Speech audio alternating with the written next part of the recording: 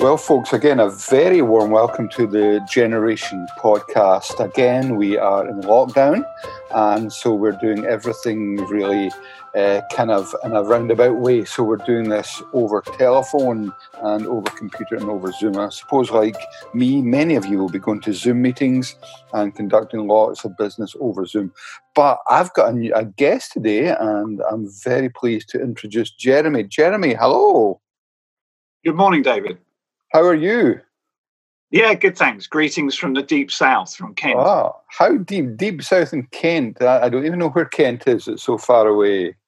Well, put it for us, London is going north. So we're about, I know that is south, but so about 30, 40 miles. Kent's the Garden of England, so full of apple orchards and a beautiful area. Okay, Jeremy, it's great to have you on board. And Jeremy is known for various things. He's professionally, he was and indeed is a banker. But he's authored a book that's just fairly recently come out called Living with the Big C. Jeremy, I'm assuming the Big C is not coronavirus. Yes, that's right, David, although it was a brilliant title. Because, Beyond the Big C is about cancer, but it works for coronavirus as well. Even more so, the subtitle of the book is Hope in the Face of Death. And it just came out. You can get it from 10 of those. And it's my story about living with cancer. And it's a book designed to give away. Lots of Christian books are for Christians. This is for non-Christians. It's a short book. And, I hope God uses it for his glory. Okay, it's called Beyond the Big C. Okay, Tell us your story, Jeremy. A lot of our listeners will be really interested to know just from the beginning. Sure. So I grew up you couldn't imagine a more godly home. My father may be known to some of your older listeners. His name was John Marshall. He was a trustee of the Banner. He used to preach in Scotland all the time. And when we were kids, we used to do one of two things. We either would go on holiday to Skourie and Sutherland, or we would go Bible smuggling behind the Iron Curtain. I assume that's what most of your listeners did on their summer holidays. Yeah, well, there's not much difference between Skourie and the Iron Curtain, but carry on. Thank you. So I used to drive my father nuts, I'm afraid, like a lot of ministers' sons, and several times, got thrown out from the pulpit for fooling around in church with dire consequences when Dad came home. But, despite being a rebel and a sinner like all of us, I became a Christian as a teenager. And I've got three sisters. Everybody said, and my father was in the same church for just under 50 years. Everybody said, oh, you'll take over from your father. But I'm afraid that wasn't, A, what I thought I wanted to do, and B, maybe more relevantly, what God, I think, wanted me to do. So I regret to say I went into, of all things, banking. And I worked for various banks all over the world. But my last job, which was a fantastic one, was chief executive of a family-owned private bank in London. It's a 350-year-old bank called C. Hoare & Co., still owned by the Hoare family. It's one of these sort of amazing things that have survived. It's on the 12th generation of family ownership. And so I was so happy. I'm involved in a local church here in Sevenoaks. You'll be pleased to hear, David, that our minister is a proud Scot, Angus MacLeay. Yes, we know and love Angus. Yep. The man with the most Scottish name and the most English accent you will ever hear. I think it's a solemn warning, isn't it, not to spend too long south of the border. Absolutely. So can I move back just slightly? Can you tell us how you came to faith? What were the circumstances?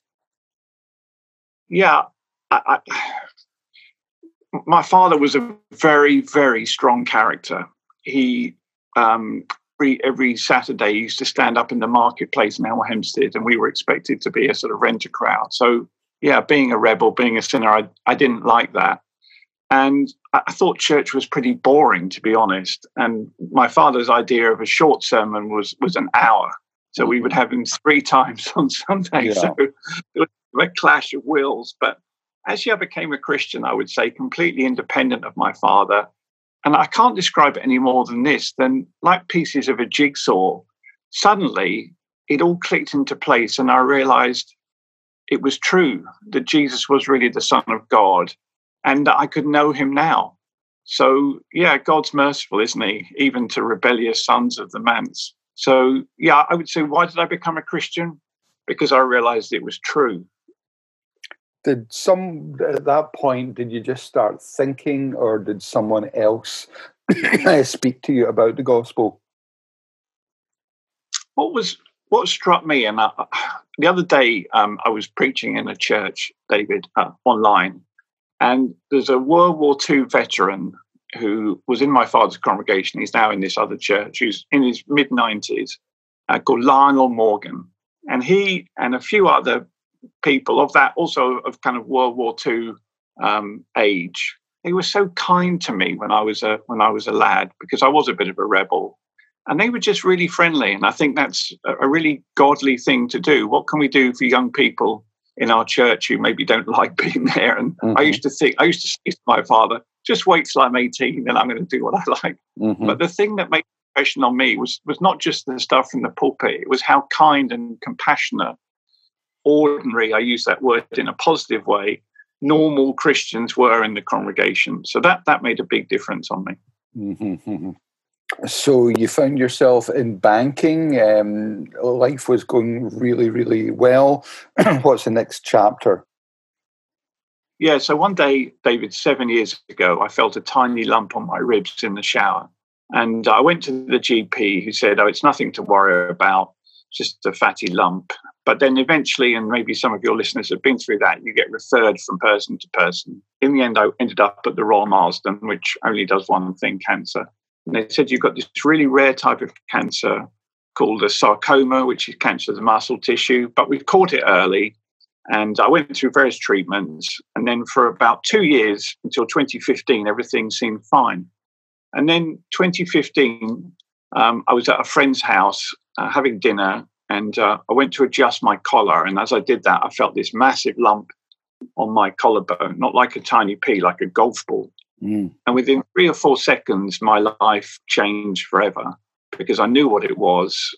I said, I'm sorry, I feel ill. I have to go home. I told my wife. We went back to the hospital. They ran checks. Then a few days later, I was sitting in the waiting room. The nurse said, please come through. And there was about a 20 meters corridor. And she said, I'm really, really sorry. And that was all the warning I had, because when I got into the room, there were lots of people there. And they said, we don't quite know how we missed it or how it happened, but you've got tumours everywhere. And it's inoperable, it's incurable. And obviously the next question you ask is, well, how long have I got? And they said 18 months. So, I burst into tears. And I have written my story because I want to share with our non-Christian friends, but I'm not some kind of super Christian or amazing person who's not afraid of dying. No, it's hard to go through cancer. What I've been through in the last 5 years is I've had about a dozen operations. I've also had big problems with my eyes. I lost the sight in both eyes. As I mentioned, I've got 3 sisters. One of them said she would walk me by the arm to the hospital if I had a badge saying it's my brother, not my husband, which I thought was charming. Sisters. I've had 24 chemo. I've had radiotherapy. I've had experimental treatment. Thank God I'm not in chemo now. In fact, I was due to probably restart, and my oncologist just emailed me this morning saying we need to postpone because it's too risky. So what I talk about in the book is, living with fear. For example, we're all nervous now if people cough or sneeze near us, but I've always been nervous for the last 5 years. And I've always, had this fear that something is, I'm going to get some bug. I've been in hospital because my immune system's been down. But David, I believe this was God's providence, that this was God at work, because now I have just amazing opportunities to share my faith. And what I love to talk about is hope in the face of death, and that living with the threat of death. We Christians have something absolutely amazing, which is hope. And David, for your listeners, I believe this is the gospel hour. This is the hour when we have an amazing opportunity. Now, we have to do it in a loving way, not opportunistic, but we have something incredible that people, I believe, are more interested in and attracted to than at any period, maybe since the Second World War. So, God is at work, and I believe he's used my suffering and my illness to reach others, at least I hope so. Yeah, I mean, it seems that, now you're an intentional, to use a kind of buzzword, evangelist. Were you much of a personal evangelist before the cancer? No. I mean, I was a committed Christian, Sure. and I used to invite people to events. But that's what I found is just utterly transformative. Is something called the Word One-to-One, which some of your listeners Yeah, may I'm have. very familiar with it.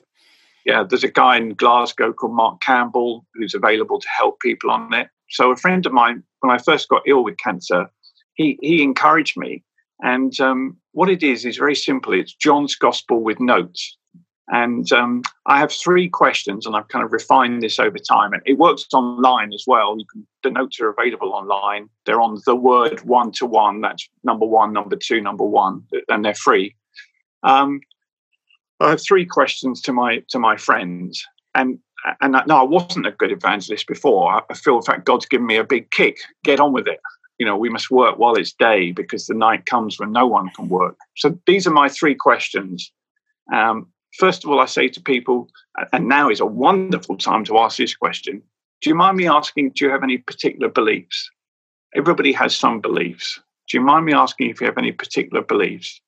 And then when people say what their beliefs are, which are usually incredibly jumbled and mixed up, don't contradict them. Don't say, well, that's wrong, or the Bible says this. Just say, oh, that's interesting. Just what one tip I would have is ask people questions that you want to have them ask you back. Mm-hmm. Ask a question you would love them to ask you. Then my second question is, did you ever look at the Bible?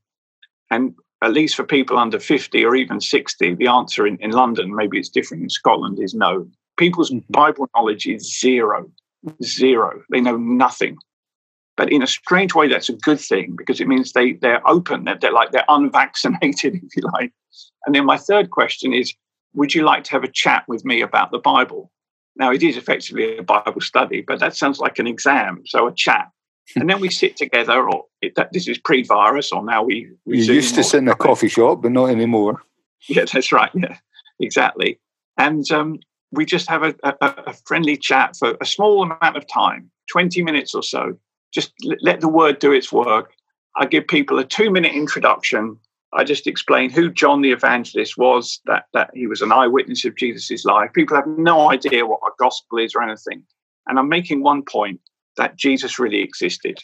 Because according to a recent survey, which is terrible, 50% of people in the UK thought Jesus either never existed or is a mythical person, like Robin Hood, who maybe existed and maybe not. And then I just say, please turn to John 1:1, in the beginning was the Word, and so on. Read it to yourself, not out loud. But in a business context, you never get someone to read your presentation out loud. Mm-hmm. And then I say, please read the questions and answers. And then, have you got any questions? And it's as simple as that. Okay, I think a lot of our readers will be interested. I've done the training for that. Mark was through in Edinburgh. He did some training. So it is, remind me again what the website is called. Yeah, The Word. So THEWORD, and then the numbers 121. Okay, once this podcast is over, I want folk to look that up in the net. So, fear, John. A lot of folk would say that a Christian should not have fear. And yet, in these early days, maybe even now, you had fear. Is that the case? Yeah. By the way, I think it's human to have fear. Mm-hmm. And one thing, David, I find amazing is that the Lord Jesus was afraid in Gethsemane. He said, Father, take this cup away from me, but let not my will, but your will be done. So I don't think being afraid is a sin. In fact, having no fear would be dangerous, right? A toddler runs into the road because he's not afraid, as it should be, of being run over by a car. Mm-hmm. So what I find amazing is that the most common command from the Lord God Almighty, the maker of heaven and earth, to us feeble humans in the Bible is don't be afraid. And Jesus' most common command to his disciples is the same, don't be afraid. And what I find so helpful in fear is the word of God. And a story that I absolutely love, and I've shared many times now in the last few weeks with non-Christians, is Jesus in the storm. Because it's a very simple story, right? Jesus is asleep God may appear to be asleep now. Of course, he's not. So what do we need to do? We need to do first what the disciples do last, which is to ask him for help.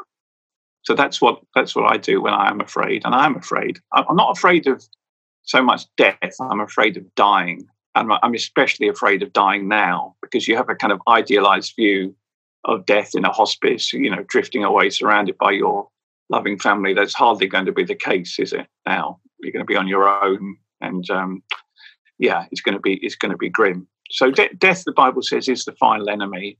But thanks be to God, we have one who conquers death. And I think also, David, we should be honest about our feelings as Christians. I think sometimes we feel we have to put on a kind of, maybe this is an English, not a Scottish thing, a stiff upper lip, right? Yeah, everything is great. I'm going from glory, victory to victory. That's not the picture I read in the Bible at all. Can I ask you a little bit about the healing movement? That's big just now. A lot of folk, claim that healing is the thing. Have you come across well-meaning people who have maybe claimed, yeah, Jeremy, you will be well? Any thoughts of that? Yeah, absolutely. I've had that. I've also had, which is even worse, people saying you need to claim your healing. If you don't, basically implying it's your own fault. Yeah. Well, that's not what the Bible teaches. Absolutely not. And I think the kind of health and wealth movement has a wrong understanding of the Bible, because first of all, suffering can be redemptive. It can be used by God to show his glory out. And a great story to illustrate that would be Lazarus. So Jesus is sent a message from the sisters, the one who you love is sick. And he deliberately waits. He deliberately waits until he dies. Why? And the disciples are baffled. Like, what's going on, they say. It's because this will be for the glory of God. So our suffering can be redemptive. The idea, if we just click our fingers, that God will remove everything, or if we pray, God will automatically heal us, that's not in the Bible. And I think the greatest example to which we must always go is the cross, because the cross is the ultimate suffering, but it's also the ultimate redemption. And as the master, so the servant. So yeah, people do say do say strange things. I've done a lot. As I said, I'm a kind of accidental evangelist, and when I do evangelistic events pre-coronavirus, I always love to have questions. And the only questions that I get that you kind of mentally roll your eyes when you get them are from Christians along these lines. Non-Christians, interestingly enough, don't usually ask me that. So yeah, God can do what he likes. So we can't restrict God. And by the way, I'm still alive when I should humanly be dead. So that is in a way a miracle. But yeah, can we expect God? No, God is so much bigger than our agenda. He's so much bigger. Our problem is that our vision of God is much too small. Yeah. So, I mean, you've been living with cancer now for 5 years. 5 years ago, they said 18 months. God in his sovereignty has spared you more than that. Have you any sense of why that's the case? Ultimately, David, I don't know. I don't know why God gave me cancer in the first place. I maybe have some idea or why I'm still alive. And there I would go to the book of Job, because Job is part of a much, much bigger story, an infinitely bigger story as the possible imagination to conceive. I like to think that when Job eventually died, full of years, he met God, and God said to him, Job, you're always complaining that if only my words were written down in a book. Well, actually, funny enough, that's exactly what happened. So Job is within the story. Now we're without the story, so we can see the big picture. But in that sense, we're all Job. And we will only, I think, and I will only know the big picture of what God is doing when we meet him. But we have a big advantage on Job. We have something that's amazing, because Job is looking for someone and he doesn't quite know who he's looking for. He's looking for an advocate, a representative, and we have that person. We have also a man of sorrows and acquainted with grief, the Lord. And he's such a comfort. And he brings us his presence, which was something Job sensed was there, but he didn't know about it explicitly. And we're living in the new covenant. We do. So, yeah, I don't really understand. Although I guess, David, it's kind of obvious that, to be able to share my story. And cancer is it's my secret weapon. Because it's very hard for people. Are you finding an openness to the gospel amongst the folk that you mix with, or are people closed and shy and embarrassed to talk about faith?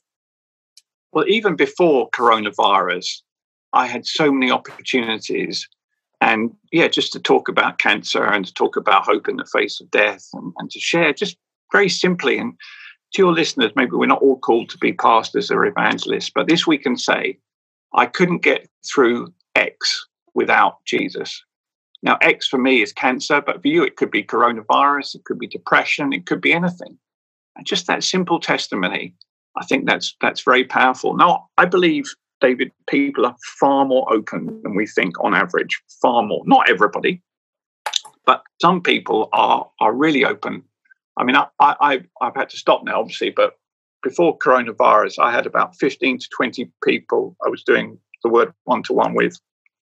And I pretty much invited everybody indiscriminately. Would you like to have a chat with me about the Bible? I always do it one-on-one because there's a group pressure not to do it.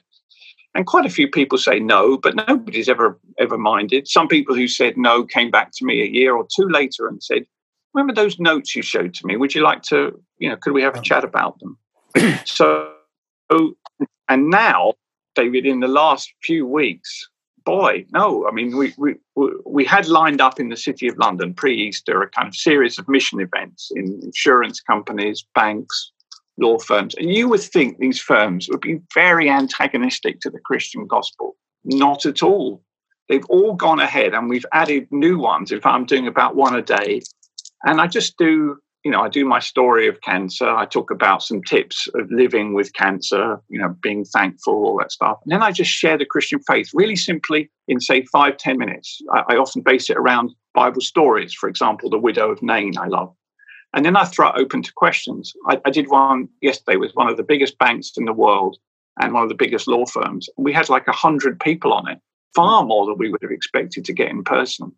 Now, I believe God is powerfully at work in the coronavirus. And I think some of our friends are open. They won't necessarily admit it, but we don't know until we try the door. Now here's a kind of tough question in a sense. If you were to have your life again, would it be the Jeremy with cancer or the Jeremy without cancer? Yeah, that's a great question. Somebody asked me that a few weeks ago. Humanly, of course, it's obvious, right? It would be Jeremy without cancer. The hardest thing is the impact it has on your family. Yeah. To have to go home from the hospital and then go around the UK, our children are at St Andrews, Lancaster and Manchester University, and tell them that was really, really, really hard. But spiritually, of course, because it's my secret weapon, because it's really hard to critique someone with cancer. And also people are sort of intrigued, I think. They're sort of intrigued, what's it like? And how can you feel like that? And what I love, if I had to sum up the Christian faith in one word, I'd sum it up in this: hope. Hope. And that's what we have now. We have hope. A lot of our friends are hopeless. And I think of a story of John Lennox, who some of you will know, a professor at Oxford. He was on a train recently coming back, and sitting opposite him was another professor who recognized him. And he said, "Oh, it's Professor Lennox, isn't it?" He said, "Yes." And the other professor said, "What are you reading?" Lennox said, "Oh, I'm reading the Bible." And the man laughed scornfully. "The Bible? What do you want to read that for?" Lennox said, "Oh, it gives me hope." Then Lennox said to the other professor, "How about you? Do you have hope?" And the man laughed and said, "Oh, I hope everything works out for the best." This was probably pre-coronavirus. And Lennox looked him in the eye and said, "No, I don't mean that. I mean, do you have personal hope?" And the man said, "No, none whatsoever." So, yeah, what I find amazing, David, but that's not just me, that's we all have, is we have hope.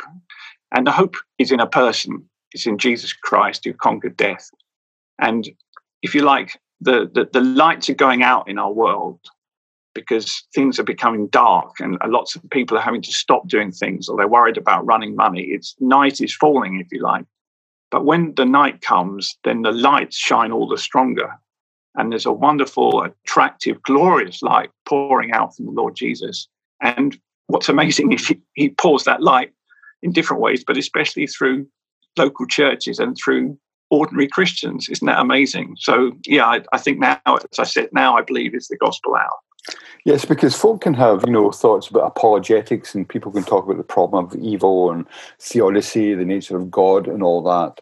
There is a sense, though, that, folk can argue with that. Folk can bring in the big philosophers. But if you're, in a railway carriage telling your story, and the problem of suffering is encapsulated within your life, it is more difficult for them, isn't it, to critique what is essentially your story? Yeah, and I mean, that's the most common question I get asked. If there is a loving God, how can he allow coronavirus? And dare I say, I don't have a fully fledged philosophical answer. I have a person, and that person suffered. Mm-hmm. Dietrich Bonhoeffer said, only a suffering God can help us. Mm-hmm. And that is staggering. That is just a staggering claim, that the eternal God who made the whole universe and everything in it became a human being and suffered. Unjustly. We in a sense suffer justly because we're in a sinful world, but he suffered unjustly, the just for the unjust. There's a wonderful Bible verse, herein is love, not that God loved us, not that we love God, but that God loved us and gave his son as an atoning sacrifice for our sins. Yeah. Now, the last few weeks, your life, like mine, our diaries have just evaporated, and suddenly we've got to reschedule. Suddenly, we've got a lot of time on our hands. Presumably, you had a lot of speaking engagements, preaching. Were you disappointed that a lot of these have evaporated in the face of COVID-19? No, I've had far more, David. Yeah. In fact, my wife's getting annoyed with me. She said, there are some important things to be done around the house. You can't be on that Zoom all day. No, I've basically had one a day. And I'm happy if anybody wants me to do a Zoom call. I love doing it. I just tell my story and then talk about the Lord, talk about the widow of Nain, talk about Lazarus, talk about Jesus in Gethsemane, talk about the road to Emmaus.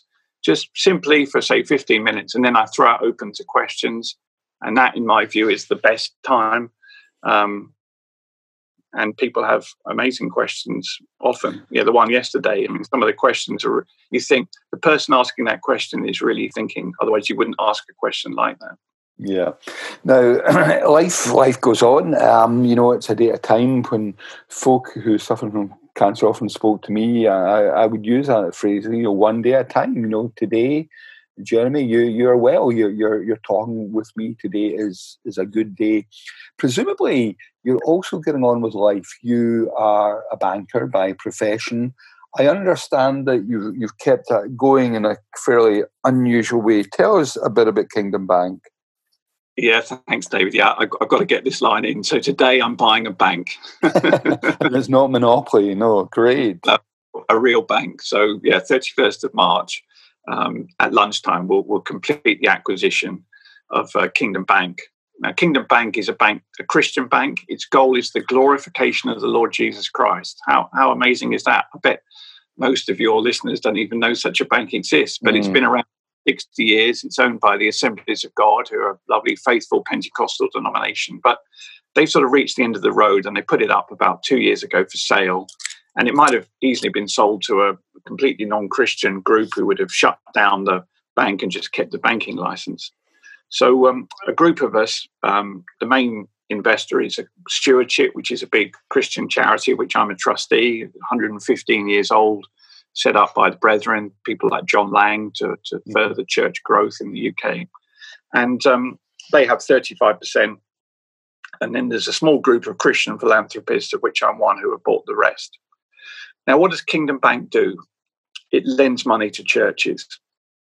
And there's a fantastic opportunity. I have a blog, and I wrote an article about Aberdeen. Half of the Church of Scotland buildings in Aberdeen are for sale.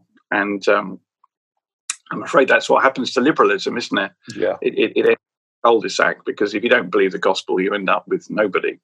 And friends of mine like David Gibson and others in Aberdeen and indeed all over Scotland are looking to buy buildings, sometimes a traditional, Church of Scotland one, but sometimes other things, sometimes community centres.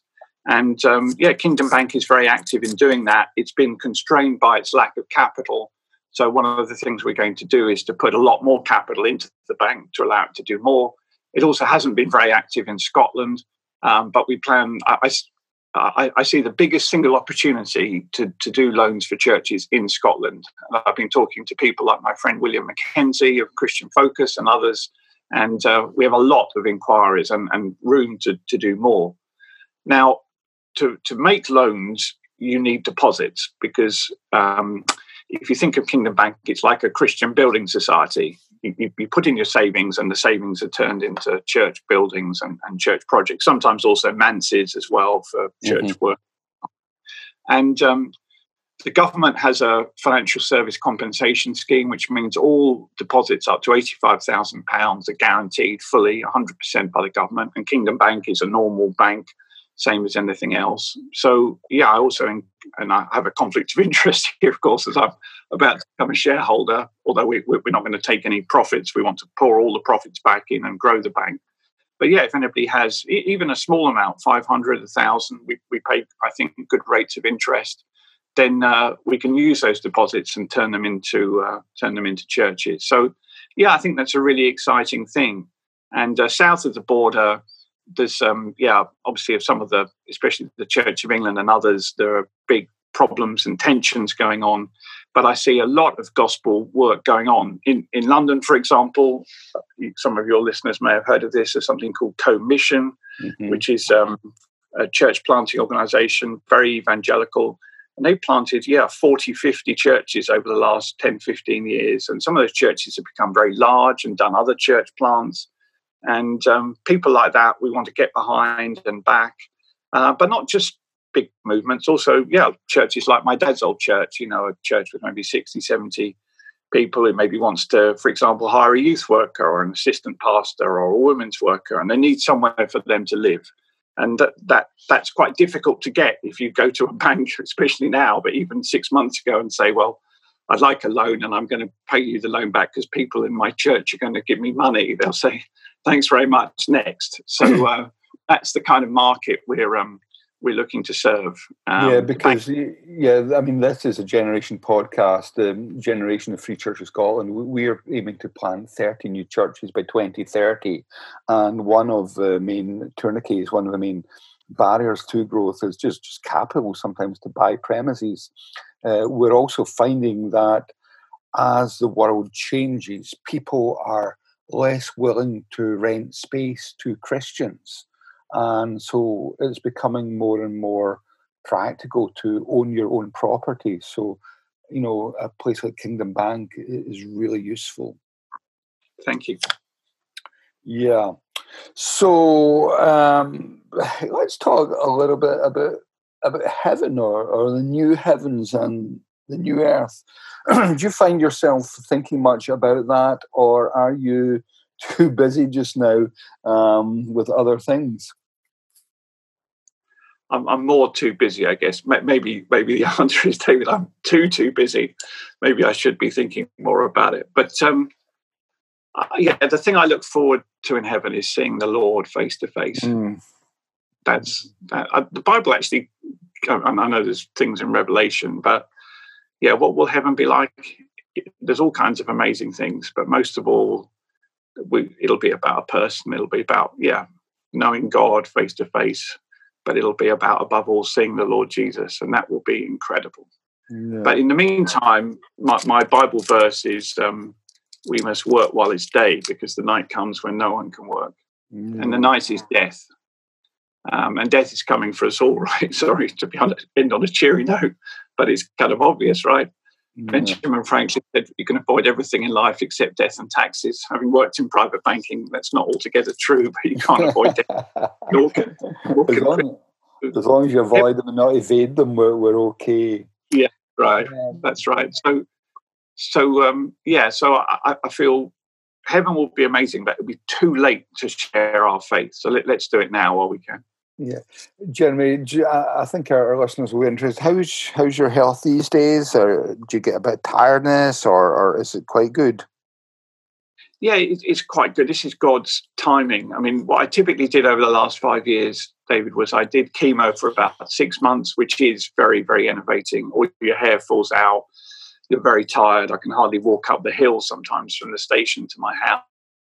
I have to sit on the wall. Although I'm 56, I'm reasonably fit. But then I stopped doing chemo, and I feel better after a month or so.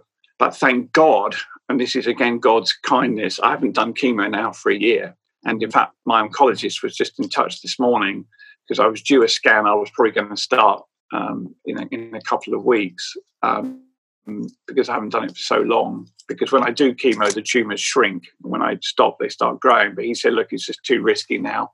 Well, do you mind if we put you off for 2 months? I said, no, that's fine. Yeah, I guess I can tolerate that. So, so I'm fine. And I just feel so grateful. I feel so grateful to God. Every day I'm so grateful to be alive. I'm grateful I haven't got coronavirus. I'm just so grateful. And God is so good. I can't put it more strongly. Jeremy, just in the final few seconds and minutes of our chat here, if you were just to, there'll be predominantly our listeners will be believers. There will be other folk who are not quite there yet. Can you just give a word for both groups of people as we conclude? Yeah. So for the Christian, I would say, look at Jesus in the storm. Mm. Jesus makes his disciples go through fear and terror of death. Why? Because he wants them to know him more. So God is in control, and he allows us to go through very difficult times because he wants us to know him more. And what does he promise? I'll never leave you or forsake you. Look, I'm with you always, even to the very end of the age. And yes, though I walk through the valley of the shadow of death, I will fear no evil, for you are with me. So what does God promise us? He promises us his presence. And how do we experience that? Through his word. And then if you're listening and you're not a Christian or you're not sure, what I'm offering you, friends, is not about me. I'm just a perfectly ordinary, simple banker of all things. It's Jesus' promise, I am the resurrection and the life. That's what he said. He was confronted by 2 grieving sisters who were afraid and sad in the face of death. And he didn't give them a philosophical answer. He said, I am the resurrection and the life. And that's what we as Christians believe, that Jesus really rose again. We're going to remember that at Easter. Christianity, friends, stands or falls on this. On the morning of Easter Sunday, 34-35 AD, did what the eyewitness accounts say actually happened? Did Jesus come back from the dead? I believe with all my heart he did. And if he did, that changes everything. That means we have hope in the face of death. And why wouldn't you want that? Why wouldn't you want eternal life? The alternative is eternal death. The Bible talks of a second death, which is separation from God, because it's given, the Bible says, humans once to die, and after that, the judgment. Each one of us will meet God. But this is not the day of judgment. This is the gospel day. And God invites you to believe in his son. And the Financial Times the other day had an article about coping with coronavirus. And the lady who was a therapist said, what this has exposed is that there is no saviour. There's certainly no saviour in our governments. That was Julia Samuel, yeah. That's right. No one who knows, no one to sort it out. There is no saviour. Yeah. So the Christian claim is there is a saviour, and his name is Jesus Christ. Jeremy, thank you so much for being candid with us. We wish you every blessing in your continued health issues, and we are thankful to God for what you're doing. So you just keep on keeping on and keep on speaking. Thank you. Bless you. Thanks so much for having me on your show, David.